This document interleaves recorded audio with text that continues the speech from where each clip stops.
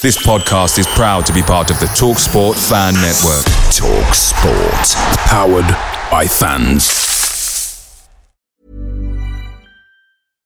One size fits all seemed like a good idea for clothes. Nice dress. It's a t-shirt.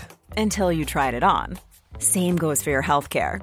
That's why United Healthcare offers a variety of flexible, budget-friendly coverage for medical, vision, dental, and more. So whether you're between jobs, coming off a parent's plan, or even missed open enrollment, you can find the plan that fits you best. Find out more about United Healthcare coverage at uh1.com. That's uh1.com. The TalkSport Fan Network is proudly supported by McDelivery, bringing you the food you love. McDelivery brings a top-tier lineup of food right to your door. No matter the result, you'll always be winning with McDelivery, just like Leicester City this season. So the only thing left to say is, you win. Order now on the McDonald's app, and you can also get rewards points delivered too. So that ordering today means some tasty rewards for tomorrow. Only via app at participating restaurants, 18+. Rewards registration required. Points only on menu items. Delivery fee and terms apply. See mcdonalds.com. This podcast is part of the Sports Social Podcast Network.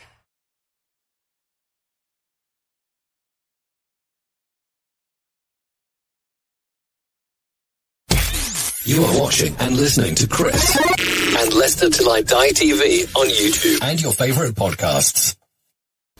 Hi everybody, Jerry Taggart here. Now be sure to watch Chris and Leicester Till I Die TV by subscribing on YouTube and following them on social media for all the latest Leicester City news and information. Come on you foxes!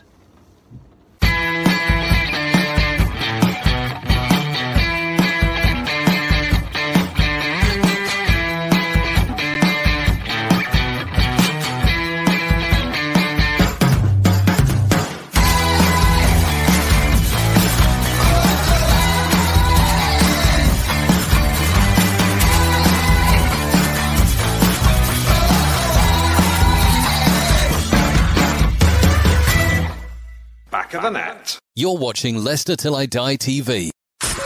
Watch us on YouTube. Listen on your favourite podcast platform. Or ask your smart speaker to play the podcast Leicester Till I Die. Subscribe, like, follow, and join in now. Right, Chris. All right there. All right at the back. It's been ages since I've seen you. It's been about 45 minutes. I hope you are all well. Thanks for coming back and joining us again. This is the sloppy second show, as I like to call it. Don't tell Julian. Shh. I don't think he heard that. Welcome along. It's Leicester Till I Die. And we are Tuesday at 9 o'clock, which can only mean one thing. It's the X on the Pitch show. And where can you watch and find us and listen to us later? Funny you should ask that.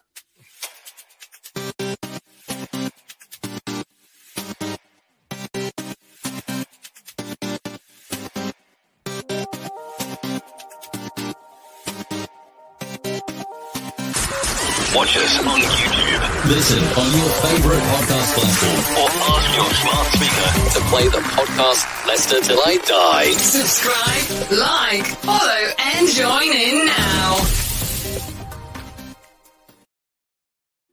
Spurs may have got the new manager. We're going to stick with the old guard, and why not? It's the Women's Weekly Top Totty Centres Red Special. It's Julian. Good evening, sir. Good evening, Chris. How are you? I'm all right. I'm running out of women's magazines, though. I'll send you some over next week.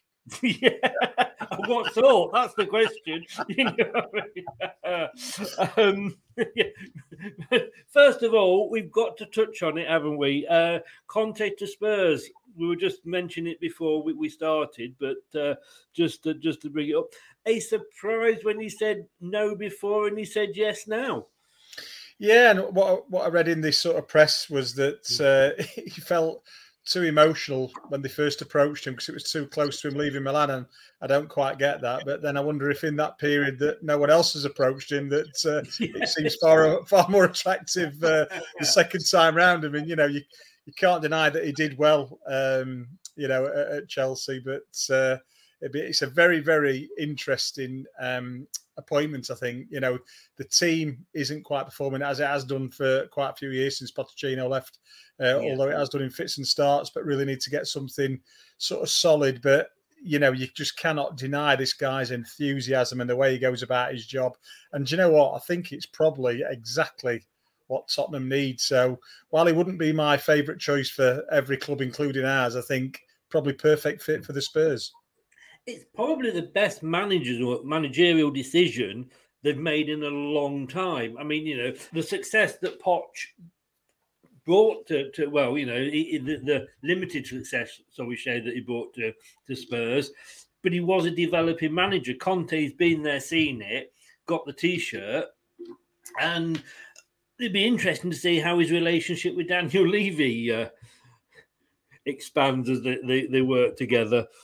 Well, I think that's interesting for any manager who joins Tottenham. But I think with Tottenham, Pochettino was great. And he just had that final season where there were all the expectations, the development had been there, the improvement year after year, and it didn't quite work out. But I also think about Ferguson when he had that season when he said he was going to retire.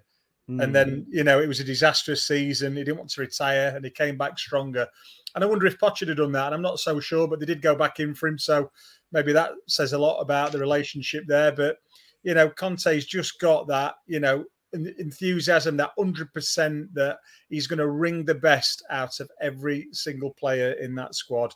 And I think it'd be particularly interesting to see, what he does and how Harry Kane responds to that. And I think to be fair, Harry Kane will be happy with that appointment. I think, and no disrespect to Nuno, but I don't think he saw him as taking the club to the next step, in which why he wanted to leave to go to Man City. So there's all sorts of conundrums that we can think about. But for me, I think it's a good appointment, and it's going to be really interesting now to see, how the next few weeks unfold.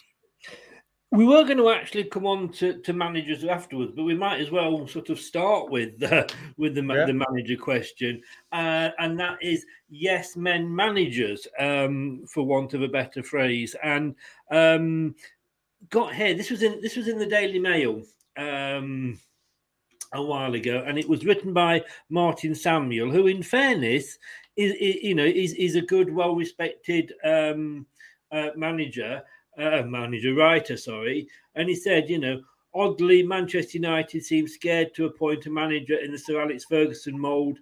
Conte would demand the control that Solskjaer does not have, but he should get it. So I've asked the question there, sort of, are managers just glorified yes men answering to the directors of football on behalf of the owners who are too scared, and the owners are too scared to appoint a manager with a voice? I just think that the position of a manager, it was a strong one a long time ago. It still is at some clubs. And the manager in the old days, he had the say over everything. He probably dictated the wages, the length of contracts. He would have discussed contracts. I discussed my contract with Martin O'Neill, just me and him face to face. That's how it was done in those days. And then I think we've taken a bit of a blueprint from Europe, and I'm not sure it's the right one, where they've been head coaches. And then, I feel now that for English managers who go to a club and then, they're labelled as head coaches, they probably feel a bit disappointed because they've always been, managers, in every step, that shape that they've coached in this country. So it is a bit of a mixture of sort of cultures there. And I'm not sure what the best thing is. I mean, I do think these days there's so much money involved in the game that we talk about every week that it probably is left better to, the different people in the club to deal with. But on the other hand, as a manager, you want to know, what the talks are about. Do you think that player's worth that? There's no person in the club got a better idea of what the player should be paid than the manager. And does he get X amount extra than what you think he's worth? And all of a sudden, that can sour a relationship. Or do you think someone should get paid, a little bit more than what the actual people at the club are giving them. So I think it should actually be a collective, and it's not at the moment. And I think you're right with the Ferguson was the boss, and he probably had a big say over everything that happened at the club. And then does that diminish the sort of power of a manager who's deemed a head coach who just stays left to run the coach the football team, but not have any other say? I think it just takes away some responsibility. I think I've just had a thought then. Please, we shouldn't break down today, by the way, in the middle of the show. So fingers crossed that it won't happen again. But if you are any ladies out there that just do like looking at Julian, there is a section of that show where you can enjoy it. Terry, good evening. If you disappear again, Chris, I'll just answer Terry's question that he's put up there. Yes, please do. And I'm going to say hello to Ankit, who's a Chelsea fan, Almighty Blues FC channel. Check that out. Good evening, Ankit. I suppose in this country we are kind of different, because if you look at managers down the lower leagues, you've got the manager has to basically do everything, almost down to sort of cleaning the boots, if you like, and you maybe don't get that abroad. But for a manager, the buck stops with you. You're the one that's going to lose your job. Although, let's face it, you get a nice big, Nuno's £5 million better off than he was. But if you've not got those powers to make those decisions, and this is what makes me wonder with Conte, because he isn't going to be a yes man, where Nuno possibly was. And Martin Samuel there was sort of alluding to the fact that probably Ollie is at Manchester. Yeah, I mean, when and we're all looking at we always look at it from the outside, and we don't really know what's happening indoors. But Ollie doesn't seem to command that presence. Hi, Miss Molina. He doesn't seem to command the presence. I said about it on the pitch last week against Liverpool. He doesn't look like a guy who's in charge of a football team. Conte does, and I think Daniel Levy will know exactly what he's taken on, and probably may have to adjust the way he involves himself with managers, knowing that what he's done in the last few years hasn't quite worked for the club. It does need to work for the club. They've produced this fantastic stadium. On the back of that, they've not really done anything on the pitch. So everything's been great off the pitch, nothing on the pitch. And I think at some point he must think, I'm going to have to put myself out there and work, and adjust the way I work with people and allow a bit more of someone like Conte coming in, who, like you've said, he's no shrinking violet. He's going to want a big say in everything. And he's a very passionate man. He's very emotive. His heart's on his sleeve, and he's going to say what he thinks. And it'd be interesting to see how it unfolds. But there's no doubting that he probably can bring success to the club, and it's going to be another interesting, attribute to the Premier League as it stands now, whereas Spurs are struggling a bit at the moment, and you'd think there's going to be a bit of bounce back from this guy coming in. And do you think, looking at Man United, and this is what Martin Samuel was alluding to more than anything, was that they've not got rid of Ollie because they won't take somebody on who will turn around and say to them, it's not the American way of doing things, is it? It's like, the American owners of sports clubs literally are so hands-on. Yeah, I think the problem, Ollie, they went and won at Spurs at the weekend, which is always a stay of execution. There's not many clubs sack a manager on the back of a good win against, a supposedly stronger team. If they'd have got beat, this would have been a really interesting week in Manchester for me. And then it's the other side of it is, who do they appoint, at the moment? Yeah. And I think they must be lining candidates up because, I don't think Ollie's the man, but who's that going to be right now? Who's available? Who's fits the profile? And, like you say, who's going to fit into exactly what they want and who they can work with. And that's, always a big part of the equation. I mean, we've heard in the past that sort of managers have had players thrust upon them. There's always rumours about Chelsea and Shevchenko was a Abramovich signing rather than whoever was Chelsea manager at the time, and it could have been anything. Ankit, who's a Chelsea fan, will probably come in and say it. But, I can say I can't imagine having a job where I don't have control over my own destiny. No, and that's precisely it. And you know, I mean, I've always been a fan of Shevchenko, but he came in, and there was always those rumours at the time, and immediately that soils the relationship between the chairman and the manager. I have to play them. I might not want to play him. He might not fit into the way that I want to play, and that relation dies a death. And if the results are bad on the pitch, you know, the chairman's going to say to you, well, you're not playing him in the right way. And he's going to say, well, I don't really want to play him. And it just, you know, it becomes well, not a team. You need everybody pushing in the right direction. We talked about it off air previously with, you know, these, you know, the people who come and director of football who was supposed to come and help the manager. Do they always help the manager? You know, the chairman, the manager, and any coaching staff and any director of football, they've all got to be on the same page, and they've actually also got to get on personally, because any breaks in that relationship are just going to lead to wider cracks, and it's all going to break down eventually, whether it's the manager or whoever else. And I just think they don't really think about that enough, you know, these days. And, you know, it is about those relationships and everyone pushing in the same direction.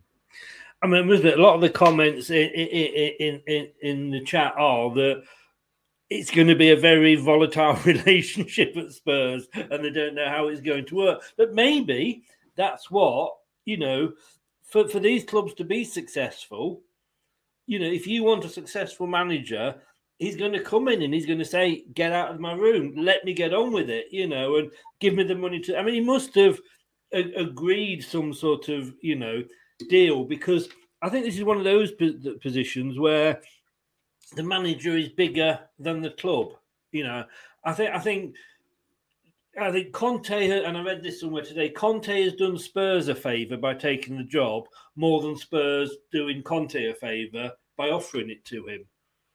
I think with, you know, where Conte is right now, you know, obviously won the league with Milan, he's done it with Chelsea. He's of good pedigree, as we'd say, of a manager, you know, coming into this league. And Spurs, you know, what were their options really, genuinely? You know, they've talked about Fonseca. Yeah. I mean, I personally would love to see, and I'd like to see Newcastle take Eddie Howe. But there weren't that many names bandied about or available right at this moment in time.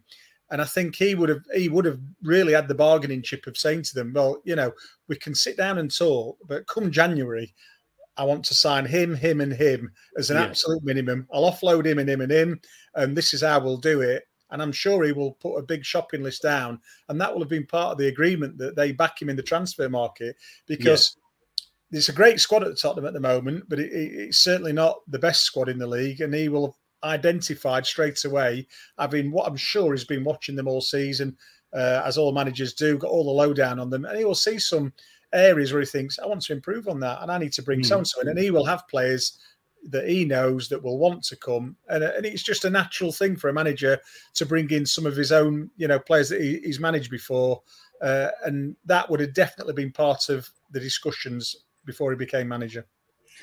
There's we were talking about Newcastle there, that they're going to have they're after Villarreal, you know, Unai Emery, who didn't do so well in the Premier League, and managers, because they're, and this is the thing with Conte, you know, is that I'm surprised Newcastle didn't go for him, to be honest with you, because he's a proven, you know, winner in the Premier League, where Emery didn't quite manage it with Arsenal. But, you know, he's winning everything at Villarreal. You know, it's going to be, but money is a good a draw, isn't it? You know, when you looking at it. I think with Emery, I mean, like, it's a no-brainer to come to Newcastle, because, you know, he's literally going to have a blank checkbook. They've got a lot of money to spend. But it's the same with all these managers. We're saying about now, Conte, about what he's done in Europe, and he's a great manager. He's also been sacked in England. You know, Emery's been sacked in England, and yet we're still clamouring for him.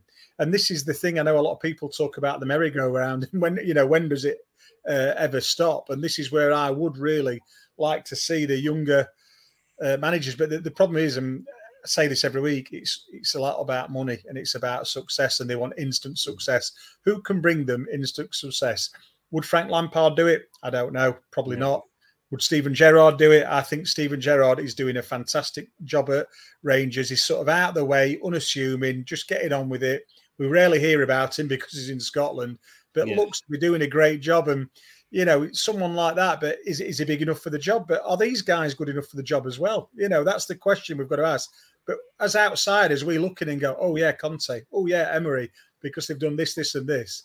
But we've got these up-and-coming guys. And again, I mentioned Eddie Howe, who's did a fantastic job at Bournemouth, in every league in the country on a limited budget.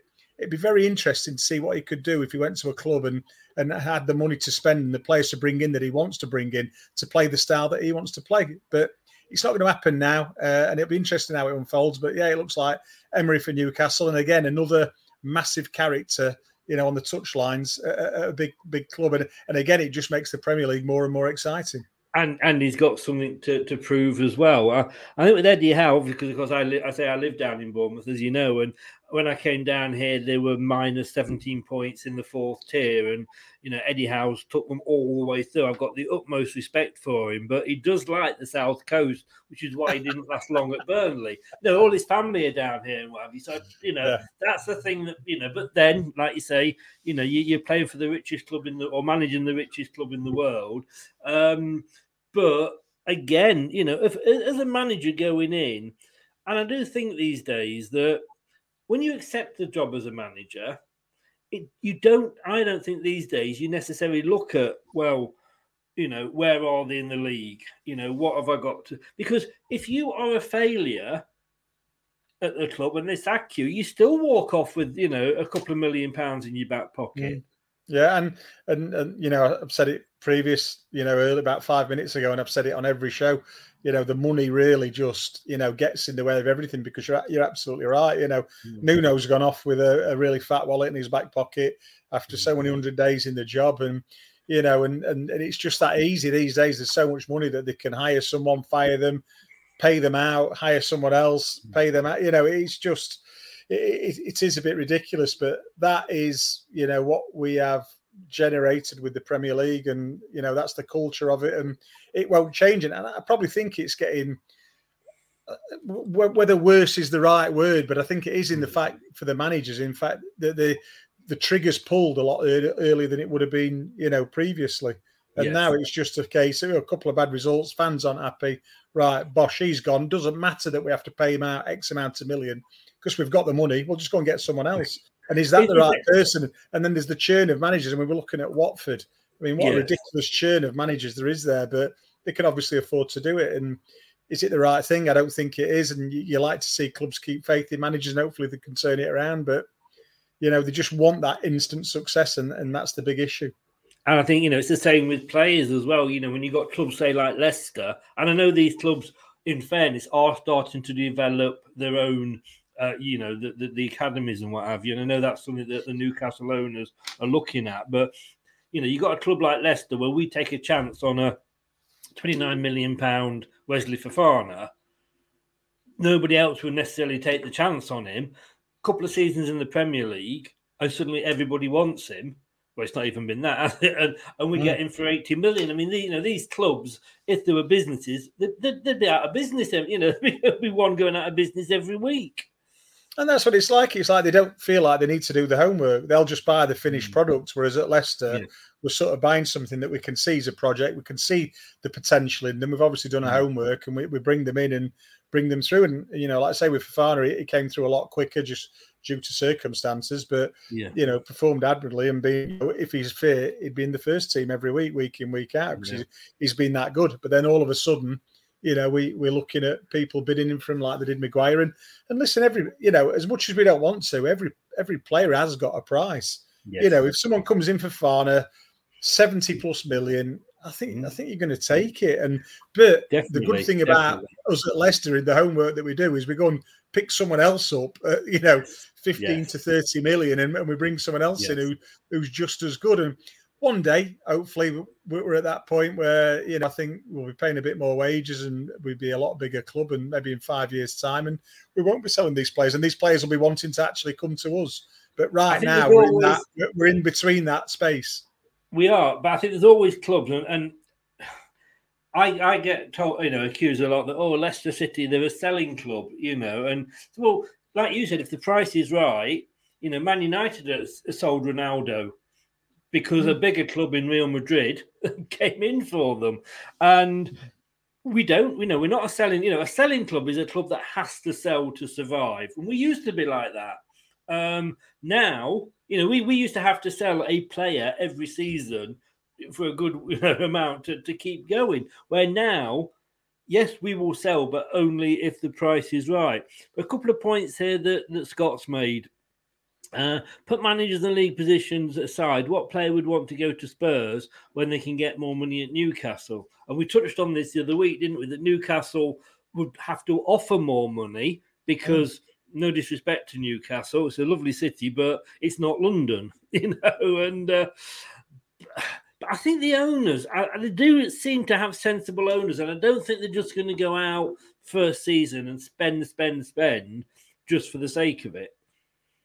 No, but do you know what? I look at the league table now, and really daft as it seems, I think they need to act really, really quickly, because I think the 6 points, off, away from safety.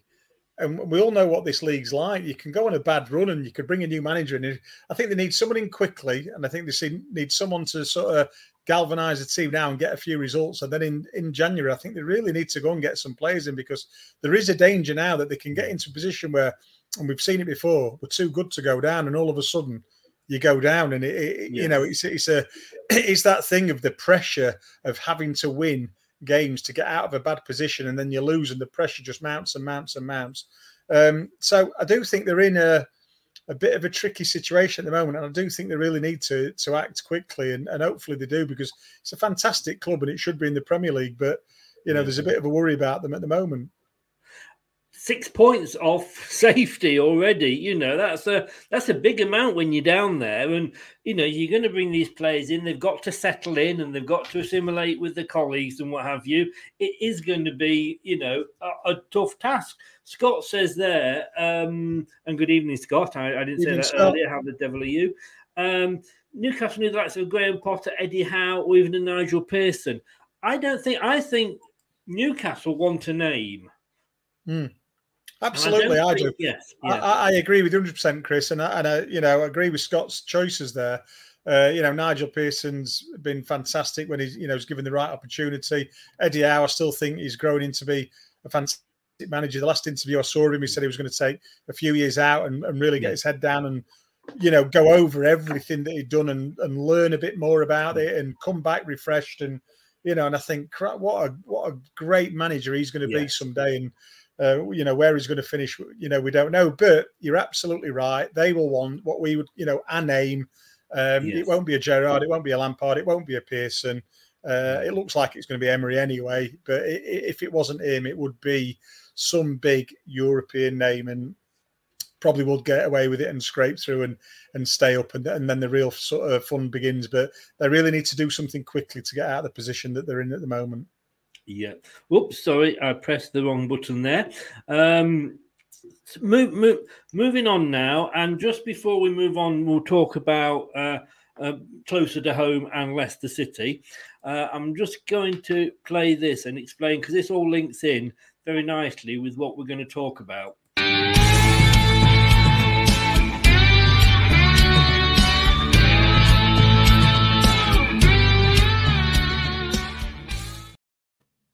Every Tuesday, as you will or will not know, depending who's watching, you have a talking point, Tuesday talking point. And there's one fan does it for every club. I do the Leicester City one. It's on the BBC Leicester City homepage, so go and check it out. And I've done it every Tuesday, and today happens to be Tuesday. So, and I'm just going to tell you what a brief. I can keep it brief. Rundown of what I said. Let me just bring it up here. The title was "When Will We Keep a Clean Sheet?"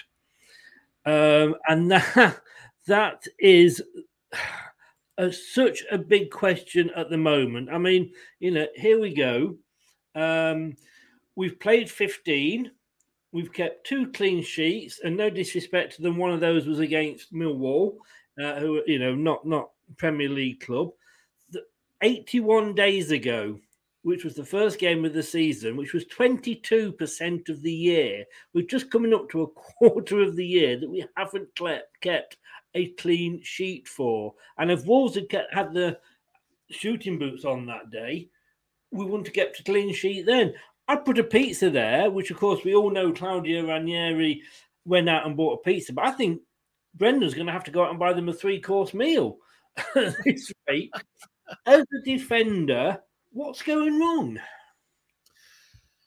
It's a difficult one. And, for me, success is built on clean sheets. We don't want to be boring. We don't want to sit back and park the bus, but you've got to be solid and, and competitive in that part of the pitch. And at the moment, looking at the weekend's game, it was a bit too easy the way that the goals came about. I think there's been an unsettled defence. I think as we've spoke about a few times, the shape, has that been right? We've gone to the back three that we were all talking about that worked so well last season and seems to have worked. And then we've looked at, for me, Söyüncü doesn't look the player he was last year, and that's purely got to be mental because physically, there's no change about him. Vestergaard's come in, very difficult sometimes to do that, and he's had some dodgy moments that won't help him. And then in the team that there was so much expectation on to do well, and then to not be doing well, and the results not coming, that that feeds around everybody's confidence. And then also you've got the Johnny Evans saga that, is he fit? Is he not going to be fit? And that, I think that's really, really affected, the team as a whole. And you do have to look at, we defend as a team, but you do have to look at that for me this season, because I think, like I say, Vestergaard and Söyüncü, not the players that we know they can be, and I'm sure they will be. And Evans, who's been a rock and organises that, which is why I talked about, a few weeks ago about should we have brought in Cahill, which I would have think, I wouldn't have wanted him to play with Evans, but as Evans is not fit, I think it would have been perfect one to drop in there and help the guys out. And I feel that's a lot to do with, the lack of clean sheets. And a lot of people have said, "Oh, well, we haven't got Fofana and we haven't got JJ, and once they're back, it'll all be amazingly good, and we'll, clean sheets every game." Fofana, it's going to be January, they say, unless I know he's, JJ's back on the training ground, but even once they're back in the team, we know with Brendan, he doesn't play, give you 90 minutes, he eases you back in. And when you see what happened with Maguire against us, that's probably the better decision. But by that, so we know we're probably looking at February before both of those are back fully fit and up and running and playing 90 minutes every week. By then, we could be out of the title race, we will be out of Europe, out of the 2 cups. Your season's over. But last season, and everybody had, it was bad last season because of the short, off season because of the COVID and what have you. But we had a worse injuries to our back four than we have now, and yet we weren't doing this badly. No, but I think you go back to that, and while we had the injury problems, Fofana was fit, Söyüncü was in good form, and that it's a massive difference that for those 2 players that I've just mentioned, one's now missing and one's, I don't think, in great form. Even the recent games, the game against Man U, I still thought while we won the game, we conceded 2, and I thought Söyüncü for one of the goals just didn't really get tight enough. He don't really look like he's on his game, and it's difficult for players that they can get this. This mental sort of pressure that really affects the way that they would normally play, and it makes them play a little bit different. It's happened to me, it's happened to a lot of players, and I feel that's what's happening to Fofana. It'd be nice to see Vestergaard come in and put a few good solid performances in, because we've seen him being a good centre half at Southampton, and like I say, he's coming to a team that's not played so well early doors, and I think that might have affected him. But he's come on late in a few games where we've been winning, and maybe that's done his confidence a bit of good. But yeah, he needs to step up to the plate. And Söyüncü, whatever it is, if Evans is fit now, it might be a point for me. And I can't see Brendan doing this with the way he's picked his teams, in the last few weeks. But would it be a point of bringing Söyüncü out and putting Vestergaard in? I don't know, because for me right now, Söyüncü isn't the player he was last year. And do we just change that just to make a point? And Amartey, I think, has been doing okay, to be honest with you. So it's just about getting that mix right at the moment. And obviously the lads in front, doing the job that we have. And on that, we stumbled on this with Maddison in the hole. Do we sacrifice that and put 3 in the middle of the park and just make us a bit more solid in there? I'm not 100% sure on what that is, but like I say, we defended as an 11, and if we need to make that change with Maddison, that might be something to make, and just make us a bit tighter in the middle of the park, and that would obviously make it easier for the back guys. I mean, I've said this with Craig in a couple of shows, and I never thought I'd be saying this, but we're looking at Marty being our most consistent defender. Yeah, he's done well, and I think even times when he's been criticised, again, I've always said it about Fofana, I say about many players, Luke Thomas, the young lads, and they're not going to have 8 out of 10 every week. Every week they're going to have, there's going to be something there where the performance drops off or they make a couple of mistakes, and that's just their age and the lack of experience. But at the moment, for me, he's performing quite well. He's not making any mistakes. He's doing his job. He's got a bit of pace about him. He seems settled in the team. So he's the one for me that he's actually doing fine out of the, and that's expectation of levels of performance where Soyuncu we expect to be up here and he's not quite. And Marty was sort of not expecting much of him, but he's probably outperforming where we think he is. So, for me, keep him in. Does the manager have some confidence in Vestergaard to bring him in over Soyuncu? I don't know. You froze then for a minute, and I thought you were going to get your own back on me. You did that on purpose. Yes, yeah. I'm watching that, and you froze, and I thought, yeah, he's done this on purpose. Brendan made a strange comment that he didn't seem to think that we had a problem with defending corners, but we seem to be conceding quite a few from corners. I mean, we've got, Kolo Toure in, he's supposed to be this wonderful defensive coach. What are they doing? I mean, is it that hot? Surely, and I'm not a footballer, I've never been on a training ground, but you must, as defenders, do you go off in your little group as a defender and practice that sort of thing? No, but what you do is you practice attacking and defensive set pieces all the time. That's normally a Friday job when you're winding down for the game. On the Saturday, or if it's the weekend, whatever day it is. But the day before is the day where you, in our day, you used to have a bit of a 5-a-side at the end of it. But before that, you'd be walking through things. It wouldn't be a physically stressful day. And you'd put attacking set pieces up against the reserves, and you'd go and attack them, and then you change it around and say, this is how we're setting up defensively. This is where he will be. This is who the dangers are. This is who you'd be marking. I think one of the problems these days is, and we see this all the time, is that there's so much grappling and concentration on where the player is and not where the ball is. So, again, I know I keep going back to our day, which is a long time ago, but you literally would put your arm, you'd touch the guy that you were marking. So you'd have your hand on his chest and you knew he was there. So you didn't have to put your arms around him. And these days, they're now looking at the player, got their arms around him. They don't know when the ball's coming in, never mind where it is. Yeah. And then, if they're not set for it, the guy can, you often see it, the guy just stands there and heads it. So we were a bit more, not as tight, but we were literally worse. So, we knew it, with the pressure on your hand, if it's making a run forward, you'd feel that and you went with them. And we sort of just challenged a bit more freely. And, the game has changed. Again, I go back to, I think, it's coming a lot from Europe, the diving and all that kind of stuff and the simulation and this thing with the corners that people get away with. And, hopefully they're starting to clamp down on it, which they seem to be. But, we just used to mark someone, touch them and make that run with them. If they got a run and you were beat to the head, it was your fault. And it was as simple as that. Now you see 3 players all looking at each other because someone in the middle of them's jumped up and headed it in. And you think, who's doing what? Are you zonal? Are you marking? Who's doing what job? And it just seemed there's no real accountability for it, and it's not the way forward, I don't think. You mentioned the word there that I've written down here to mention, which was zonal. I mean, is zonal marking? I mean, I don't get zonal marking, to be honest with you, because as a defender, and I say that I'm saying this purely from a fan's point of view. Are you a defender, Chris?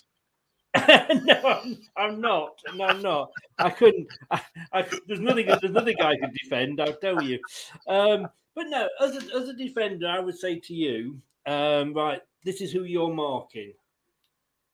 If it's a corner or whatever, you've got to keep on to this guy, and you know that he's your guy. And if he runs forward, like you've just said, you run forward. If he runs back, now if it's zonal, and I say this is your little bit of an area, you don't know which player is going to come into your zone to mark, and I just don't because as a defender, you'll say, right, I'm marking whoever. And you'll know and maybe do a little bit of homework or the coaches will come and say, right, this is what he does and this is how he runs. If it's zonal, you've got no idea who's coming in. No, and I think, I've got a good example of this as well. So I think zonal probably not right in this day and age where people, I see defenders just holding their hands up when someone's gone past them or, and they don't seem to be accountable. Back in our day, God, we were so accountable for every last mistake you made. And that was it. In our day, it was like, you're marking him for the corners. This is what he does normally. He'll either start there and you go and mark him. And if he scored, it was your fault. And that was it. End of. What I'm going to do to sort of counter that is when I played at Luton, we played with the back three. And there was myself, Marvin Johnson, very experienced guy. And we had a young lad called Gary Doherty who went on to Norwich and then Spurs. And there's a back three. We literally stood on the 6-yard box and I was in the middle of the goal because I was the central one. Whoever, Marv was on the left, he did the front post. Dozza was on the back, he did the back post. But what we did as a three is wherever that ball was near our area, we went and attacked it. And you'd find that because it was maybe half and half, that two of us would go and attack it. Now, what I think you find in the modern day game is you get the opposite where someone's like, oh, that's not quite my ball and leaves it. And then the other one's like, that's not quite my ball and leaves it. Yeah. And the striker nips in and everyone goes, oh, zonal marking's terrible. I think it really depends on your personnel. We absolutely at Luton, I loved doing that at corners and we were very, very, we didn't concede many goals at corners, but the three of us really had this thing of if that ball was, as the fly and you judged it, we were after it. We were all over the box after it and other players were marking and it was very successful. I've not seen a lot of success in the last 5 years of teams doing that. And I think it is that, you need that accountability of who's attacking the ball. And I don't think they do it that well these days. No. Scott, I've seen your question. We'll save that till the end when we do Julian's questions. Just looking here, two things on before we move on to the next point. I'm just looking at Leicester. We've scored 15, but we've conceded 17. We're 11th in the table. Nobody above us has conceded any more than that, although Tottenham and Everton are up there in 11. But below us, you've only really got Villa is 19, Watford is 18, and then you're down to the bottom two of Newcastle and Norwich in the 20s. And that, that is the worrying thing. But Craig, we were talking about this earlier because we were picking the team for the game on Thursday. And Craig said, when did it stop that we had a player on the post marking the post? Because, you've got your goalkeeper. If the striker or whoever's having to go at goal is good, the best place to put that ball is either towards one post or towards the other because it means the goalkeeper's got the furthest to go to get it. Should we not still be having players on the post or when did they stop doing that? They stopped doing it. It just managers' preference, and the modern game changed, and they wanted more players out there marking. And did they leave more players, out of the box and up front for the attack? And I still agree that I think when I've set teams up, that I would always have someone on that front post area that when the ball went over his head, he would then drop back onto the front post. And I think I would always have someone on the back post. But then it's how many do you get marking and stuff like that? And I think managers, they're just trying to eke out every last advantage they can. But, it's that classic thing on Match of the Day that every time from a corner, someone heads it in and it goes in at one of the posts, they say, why didn't they have someone on the post? What happened to that? Just like you've asked, Chris. Yes. And you do wonder why, because if someone does get a free header, the keeper's really got no chance. It's normally so close to him. He's transfixed in the middle of his goal. And he hasn't got much chance. But, this is now down to the modern era and really the manager's preference of how he wants to set his team up. Yeah, I must admit, I just think if you've got two players on the post, it's there's a less of an an area for them to shoot at. But let's hope they get it sorted out, and whether it's a pizza or, as Scott said, a whiskey, whatever it takes, let's just get in. Maybe take them all down to the 19th hole, Julian, and you can speak to them. Yes. So the last point that we're going to do before we go on to the fans' question is England players and greed. Well, I don't know if you remember the film Wall Street with Michael Douglas, and his character said greed, for the lack of a better word, is good. And England players are embroiled in a dispute with the FA over tax payments for the Europa 2020 final squad. They're expecting £300,000 each for getting to the final, but instead are only going to receive £200,000. Oh dear, my I've got tears falling down my cheek here. How can you just survive on £200,000 for getting to a final? There's rumours. Somebody said that England players actually donate and this is why I was surprised at reading this, they donate their match fees to charity.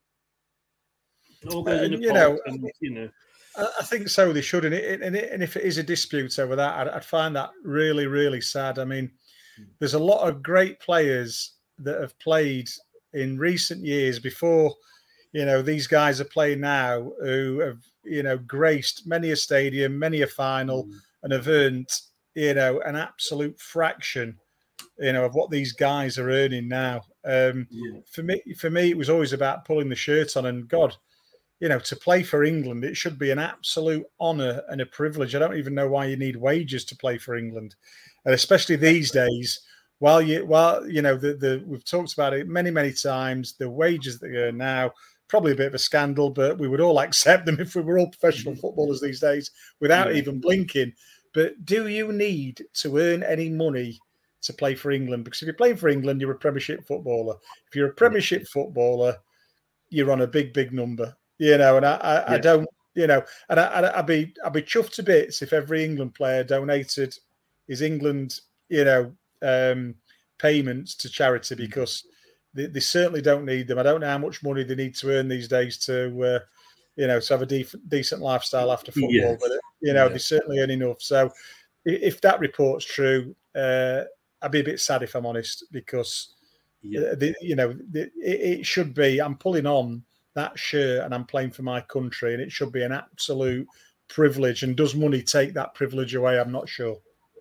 I was when I first read this, I'm like, I'm going into the Hulk, and then I sit down and think, well, hang on, I worked in sales for all my life virtually, and I know my wage was my wage, but if I got to a certain point or hit my targets, I'd get a bonus. But then my basic wage was lower because of that. And like you said, with the Premier League players, you shouldn't. I don't know whether it's different in sport or whether I'm being unfair, but you should want to get to the final. You should want to lift that trophy. You should want to have that medal. You should, and you can ask every footballer, myself included, and I'm sure I've heard Alan Shearer say this, is I wish I'd have had my career 10 years later. There's that many footballers, will say that, and how different our lives would be now if we'd have played 10 years later and had, Alan Shearer had his amazing career. I had a fairly ordinary career, but if my career 10 years later, I would be in a totally different personal situation than I am now. It is that, that influx of money that came in, and, what is such a big league and the sponsorship and all that. But, it is how much do you need to earn? And, these guys, they're set for life on, and some of them, they'll be set for life on one contract. Yeah. A 3-year deal at Leicester.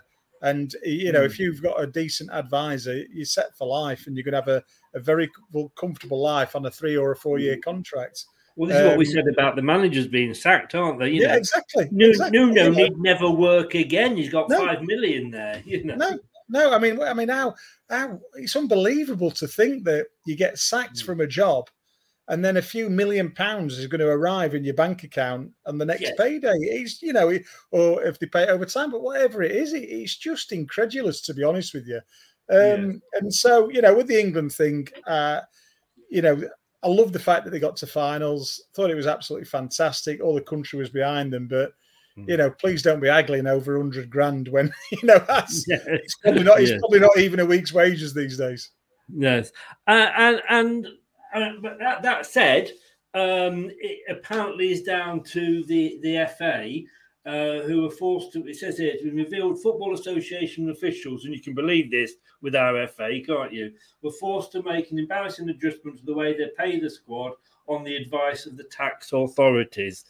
But again, even with that, you say, well, come on, England players. So, you know, the FA come to you and they made a cock up, and that's, you know, that's the FA and all football bodies for you. But like you say, you should still look at that and go, okay, but I'm still earning this. And I think it was Mika Richards that said about England players donating the money to charity. But then, you know, like I say, I just find it incredulous that they are on a bonus to want to do well, because, you know, you all want to do well in your jobs because we earn more money. But as a sportsman, you've surely, if you haven't got that winning mentality anyway, you shouldn't be pulling the boots on. No, and, you know, and I think, like, you know, the captain Henderson epitomises it. He just seems like that real good lad who just wants to win, and he's just enjoying everything he does. And, you know, I hope that, you know, he just pulls that England shirt on for the love of pulling it on. And I think he does, you know, by what you see about him and the way he's interviewed. And you'd like to think that everybody was like that. I'd be horrified if I thought someone had some issue with payments, you know, for pulling that shirt on in these times when we've got such an exciting squad, such a difficult squad to get into at the moment. You know, the manager's got a really difficult job for the England, you know, team. And you'd be honoured that you'd actually got selected into that 25 or 20 when it comes down to the, you know, to the actual tournament. So, you know, hopefully it's not the case, but, you know, we do hear these things. We do. And of course, we don't know. It's all, you know, what we call paper talk. We know what that's like. Moving on then, finally, a couple of questions just to end with on the fans' questions here. I'm going to go back to, first of all, Terry asked his right at the start. I haven't forgotten you, Terry, but I just want to bring Scott's question in first because he asked it most recently. I've just got to find it. That's the problem. It was his comments right here. Julian, question for you. Does Brendan feel that because on a training pitch the team can't score from a free kick or corner, that our defence is doing well? I'd say no. No, I mean, what they do on a training ground, it's a little bit different. So, and this was classic old school stuff that we'd do set pieces against the reserves. And if you didn't get the set pieces right, you'd stay out on the training ground longer. And if the reserves defended well, the first team would get quite angry and start to clip a few of the reserves and say, "Can you just let us score? Seriously, I've had this. Can you just let us score? And then we can get off the training pitch." And it's probably changed a lot now since Friday, but there is that. So no, he wouldn't think that at all. They will play up against the reserves. They'll do all the set pieces. They'll bring them in. They'll play it against them. Reserves will probably be slightly passive, and it'll all look really good. And they'll defend well and they'll score well. And then hopefully they can emulate that on the pitch at the weekend. But, you know, on the defensive side, obviously we see that's not going too great. But you would hope if the manager's got any nous about him that he would be able to see that was happening anyway, wouldn't you? You would, but no, but I mean, it happens. And, you know, I think what the manager will do is look at, you know, obviously they'll be studying the tape from the game. And that will be analysed now so much more than it was in, you know, 20 years ago. That will be replayed over and over again. The team will be sat there watching it. Where were you? Why did you move like this? I mean, I think every last little movement these days is analysed, and it's like, next time you need to do this. Why did you move like that? Why did you get attracted to that? There'll be so much detail in what they do now. But I think more of that comes in probably, you know, videos of actual game time rather than on the training ground. Quick question from me then, talk about training. Was Martin a hard taskmaster in training. I mean, I'd probably not up there with the Jock Wallace running up the hill thing, but... No, Martin was really funny. I mean, like, to be fair, I mean, all the training was done by Steve Walford, who was like the first team coach. And Martin and John, I've said this many a time, they brought players into the club who fitted in exactly to what we did. And one who's a very good player, who's notable, and, you know, he's a great guy, great player. And he just didn't fit into the equation was Graham Fenton, because he was you know, he was prolific at Blackburn. He was a great lad. I got on great with him, so I'm not talking him down now, but you know, I think he clashed a little bit with a gaffer, and that didn't quite work out. But what they did is they brought, you know, the players in, and the gaffer was more of a match day person. He didn't really get involved on the training ground. What he did that was hilarious, and I've spoke about it many times, is that in our day, it was all like old school. We'd normally have Wednesdays off if we didn't have a midweek game. So the gaffer would come out at the end on a Tuesday and then just do the running. And he'd literally make it up, and there'd be like some goalposts over there. There'd be a dugout there. There'd be something else over there. And he'd literally say, oh, it's a run round there, round there, round there, and back in here. And then he'd just come up with a time and then say go. And we just went at full pace because we were frightened to death that we wouldn't get back in on the time he said. And even he didn't know how long it was going to take us. But we were so petrified of having to do it again and again and again that we just ran around like maniacs. But that was Martin's input wasn't really training ground input. It was match day. And that was when he would really come into his own. You could see what he was like on the touchline. Very enthusiastic, obviously. Enthusiastic's probably a watered down word. He really got his messages across to before games. At half time, what was going wrong. He was good at that, and then after the games, the breakdown of it. So that was, for me, his strong points was the game time, not so much the training. Yeah. And last question from Terry here. Thank you very much, Terry, for the question. In your playing days, there were no female referees.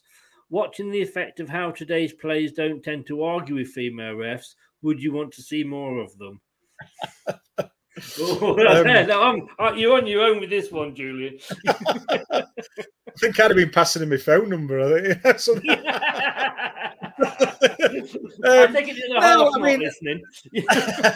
No, she's not. She's in the pub, fully enough. But no, I think it's difficult for me because there's a lot of things going on in the world like right now, and I just think for me the best person for the job, it doesn't matter who they are, gender, whatever, the best person for the job. And if there is, female linesmen and referees who are good at the job, and I suppose, the thing for females, and I'm not being sexist, absolutely 100% not, is that it's a very, and it's always been a very, emotive, male dominant environment. If they can come into that environment and control a game, I think, great, get them in. Absolutely, no problem at all. And I think it's a good point that he's made, is that men would feel, are they going to go off at a female linesman like they go off at a male? I'm not saying that's right or wrong, but, are they a bit more conservative or mindful of who they're speaking to? Because I think over time, and again, as the game's developed and got into the Premier League, and I again mentioned money, is that players have got very big in the boots, and they do talk to people in the wrong way. They do talk to refs in the wrong way. They do talk to line, and they get away with it sometimes, and perhaps they shouldn't do. Perhaps refs and linesmen should be tougher and say, I'm not allowing that, and I'm going to book you. I was totally the opposite. I talked to them very nicely all the time, and it must have saved me at least 30 yellow cards in the fact that in every game I spoke to the referee, well done, mate, great decision. Oh, you missed that one there, never mind. All the time for 90 minutes, spoke to the referee and got away with absolute murder. But these days there is that respect issue, and I hopefully it's not just the fact that it's females refereeing bring in that respect. Just be should the respect for the referee and the officials in general. But for me, if the person's good enough for the job, doesn't matter who they are, they should get the job. I totally agree, but I think it is natural that if it is a woman referee or a woman linesman, that you do tend to think, oh, I can't go and invade her personal space or go around. I'm trying to think, and I could be making this up, probably, but was there a game recently, I think, where all the officials were females? It was a Leicester game, and to be quite honest with you, I haven't seen And in that game, if my memory serves me right, they did very, very good. And was it the European game? I think it was. Was it the European game? You know, I have a feeling. I haven't got a problem. They've, whoever the official is, male or female, they need to come onto a pitch and realise what they're probably going to have to deal with, and they're going to have to deal with it. And if they deal with it in the right fashion, they make the right. And they're all going to get decisions wrong. I think there's only Kalina I ever remember who got. I don't think he ever got a decision wrong in his entire career. There's no one ever going to follow that. I don't think. But as long as they come in and we know they're going to make mistakes. We know they're not going to see everything. The game is so quick at the moment, even though they've got VAR to help them. But if they come in and know the environment and can it's dealing with the environment. If they can deal with the environment, no problem at all. Best person for the job wins it for me. Yeah, I did say that was the last question, but Craig, as Craig will, always slips a sloppy one in at the end. Always last options, Craig. Yeah. Oh, well, that's what his wife says anyway. But he says here, are players no longer able to make their own decisions on the pitch and react to situation these days because everything is pre-planned to the precise detail? It's a good question, Craig. I think that there is a lot more structure in how teams play these days. We didn't have that structure 20 years ago. I think there's miles more now, but I still think that, you can't rely on just that structure. All these players have got this individual ability, and that is also part of the makeup of why they're in the team. So we look at Pep, and he's had left backs and right backs that come and play centre mid when they go up, and he's had a false nine, and he's done this and that, and that's all great, and they are following those instructions. But I think they're also in that team because of their ability that they've got. And you can never take that away from a footballer. And that's why they're in the team. That's the difference they're going to make in those one-on-one moments. So, yes, Craig, a lot more structure, but there's still that flair that's needed in the game, or else we wouldn't watch it anymore. Indeed. And both himself and Terry, thank you for no worries, guys. Thank you. Julian, as always, thank you so much. I bet you have you got time to get to the pub, meet the missus, and fit one in before last orders? Oh, you don't need to. Well, at least you don't have to crawl home. No. If Mohammed can't get to the mountain, as they say. I should never have doubted it, should I, really? I can't even believe you asked the question, Chris. Blimey. I know, I'm a fool. I'm a fool to myself. But, Julie, well, I'll let you go and enjoy what looked like a very large glass of wine. And, no, thank you. As always, thank you very much for coming on and doing that. And no worries, I enjoyed it. See you the same time next week. Absolutely. Cheers, Chris. Thank you. Thanks a lot, Julian. Cheers. Take care. Bye-bye. Thank you. Bye-bye. Thanks to Julian there. Great that he comes on and does that for us every Tuesday. What a star! What a star! And he knows his stuff more than us mere fans. So what have we got coming up next? We have got, he says, briefly moving down this.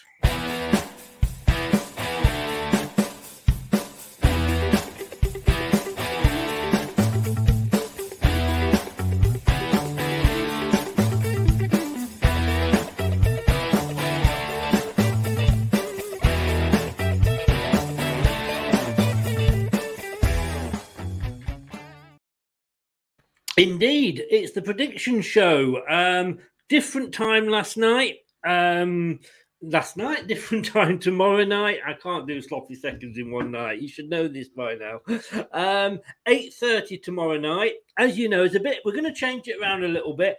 Every prediction show, what we were doing was we were having a guest in, and that guest was a fan of another club. And then last week we got Mark Selby, very kindly, the jester from Leicester, world snooker champion and world number 2, very kindly sent his scores in. What we've done, I've been chatting for a few days now. Moving forward from this week on, whenever it's possible, which will hopefully be most weeks, we were going to be doing the prediction league. You've still got me and Brad, unfortunately. You can't get rid of us. but we're going to be joined every week by ex-Fox, another ex-Fox, ex-player, Steve Lynix. So if you remember, if you're of a certain age, and I know Craig is, and I know I am, you will remember him. Chris, have you been on the Irish whiskey or still on the gun?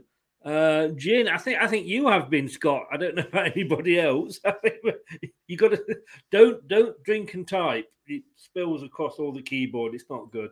But no, so every prediction show moving on, we're going to be joined by ex-player Steve Walsh running down the wing, and he'll be running in and getting some good score predictions in. And I'm hopefully welcome Luca popping in just before we pop down. Yeah, thanks, Luca. You've won one game. Don't get too excited. You know what? Like I say, he's going to be coming every week and doing it with us. The rumours that I got Steve in because he's actually rubbish at predictions. And he will admit himself he's probably not the best. And the fact that the guest was catching me up in second place, no, that's not true. That is not true at all. But get ex-Arsenal players. Why would I want to get ex-Arsenal players? You know, the only decent player you've ever had was an ex-Leicester player, and I've already had him on the chat, Alan Smith. Tomorrow night, 8:30, me and...